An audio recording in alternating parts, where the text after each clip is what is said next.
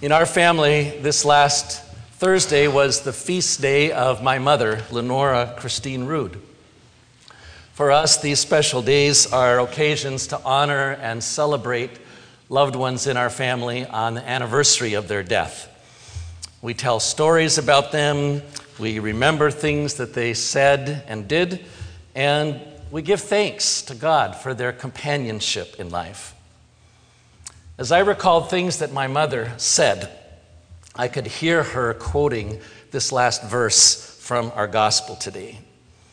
She had learned it in King James English, which reads, "Let your word be yea, yea, or nay, nay."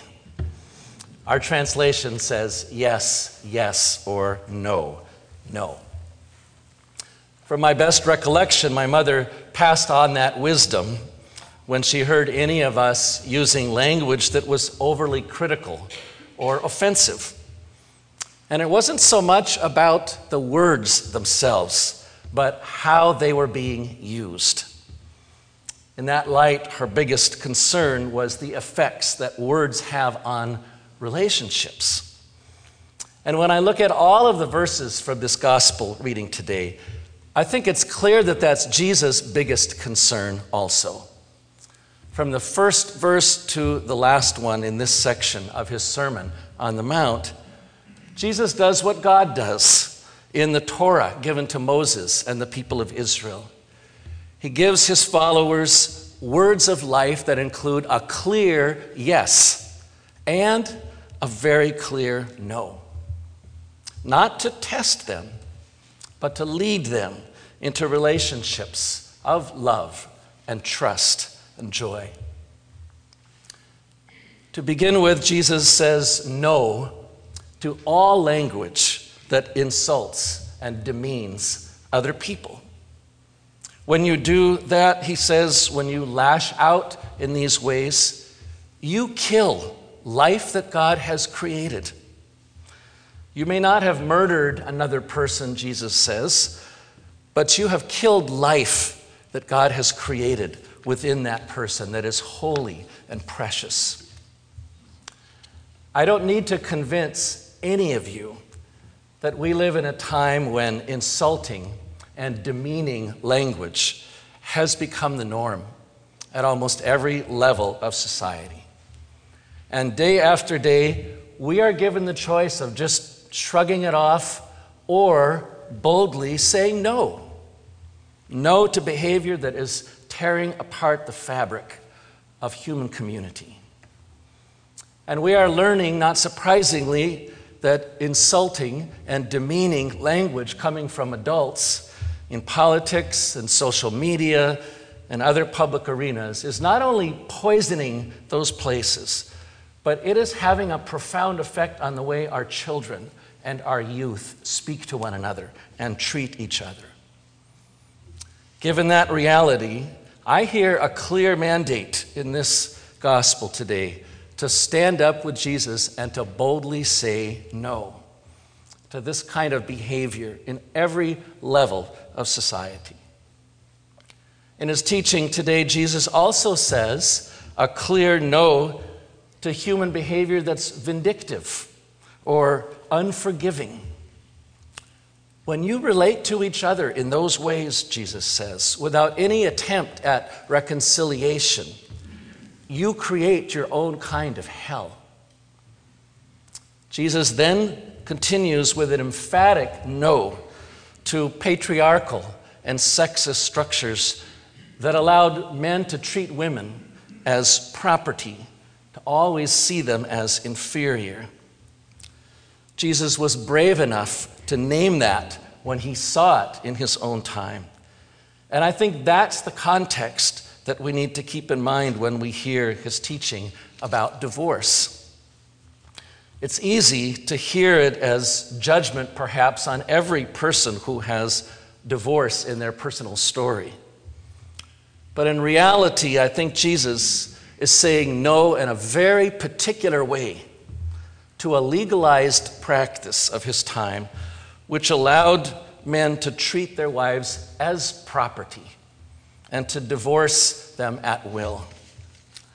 All a man had to do in that way that even the law of Moses was being applied, was to simply sign a paper provided by religious leaders and then send a woman out into the world as someone that people would always treat as damaged goods, back to a family, back to a life that was forever changed by that act of really aggression. Jesus would have nothing to do with that way of understanding the law and to unjust practices such as that.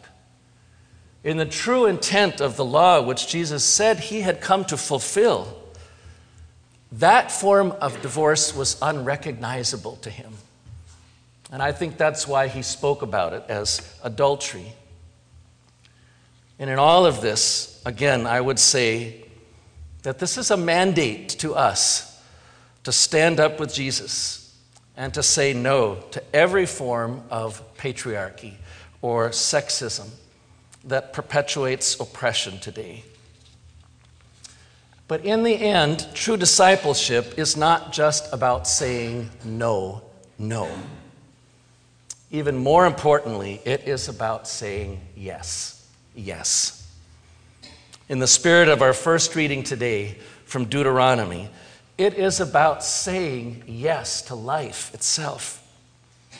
It's about saying yes to the dream of God for loving and honoring relationships where respect is at the heart of our life together. And in that light, Jesus urges us to use the power of our words, our yes, to build up and to affirm one another and to actually make amends with those who have hurt us. And Jesus urges us to let our actions be a strong yes to the life we have together as God's people. Here at St. Mark's, our welcome statement is one of the ways that we say yes as a community. Beyond the no's that must be said to ageism and racism and sexism and homophobia and spiritual elitism and ableism, we say, in this place for grace, each person's age, race, gender identity, sexual orientation, spirituality, special interests, and unique abilities enrich us as the body of Christ. In other words, yes to all of the ways that you bear the image of God within you. And yes to the gift that you are to us. On one of my last visits with my mother before she died, I tried to tell her how much her yes to me had shaped my life from the very beginning. I told her that her affirmation of me at every stage of my journey is what gave me confidence and courage and self-awareness and the freedom to become who God created me to be. She smiled and said, "I didn't always affirm you." Which was true, of course. As a loving parent, she knew the importance of saying no whenever that was needed.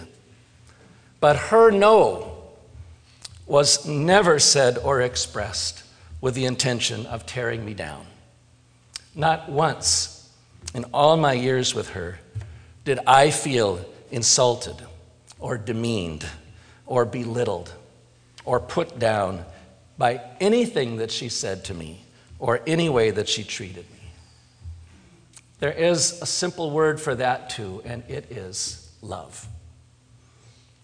In the same way that love flowed through all of those experiences that I had with her, that's also what I see flowing through this Sermon on the Mount from beginning to end, through every no and every yes that Jesus' followers have remembered.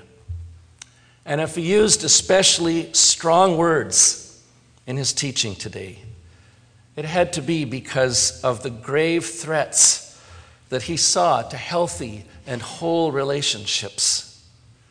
For him, it really was a matter of life and death. And in no uncertain terms, he was choosing life.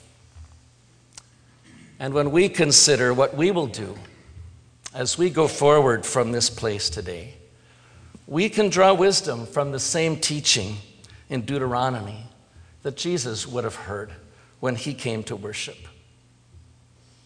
I have set before you life and death, blessings and curses, God says. Choose life so that you and your descendants may live. Thanks be to God. Amen.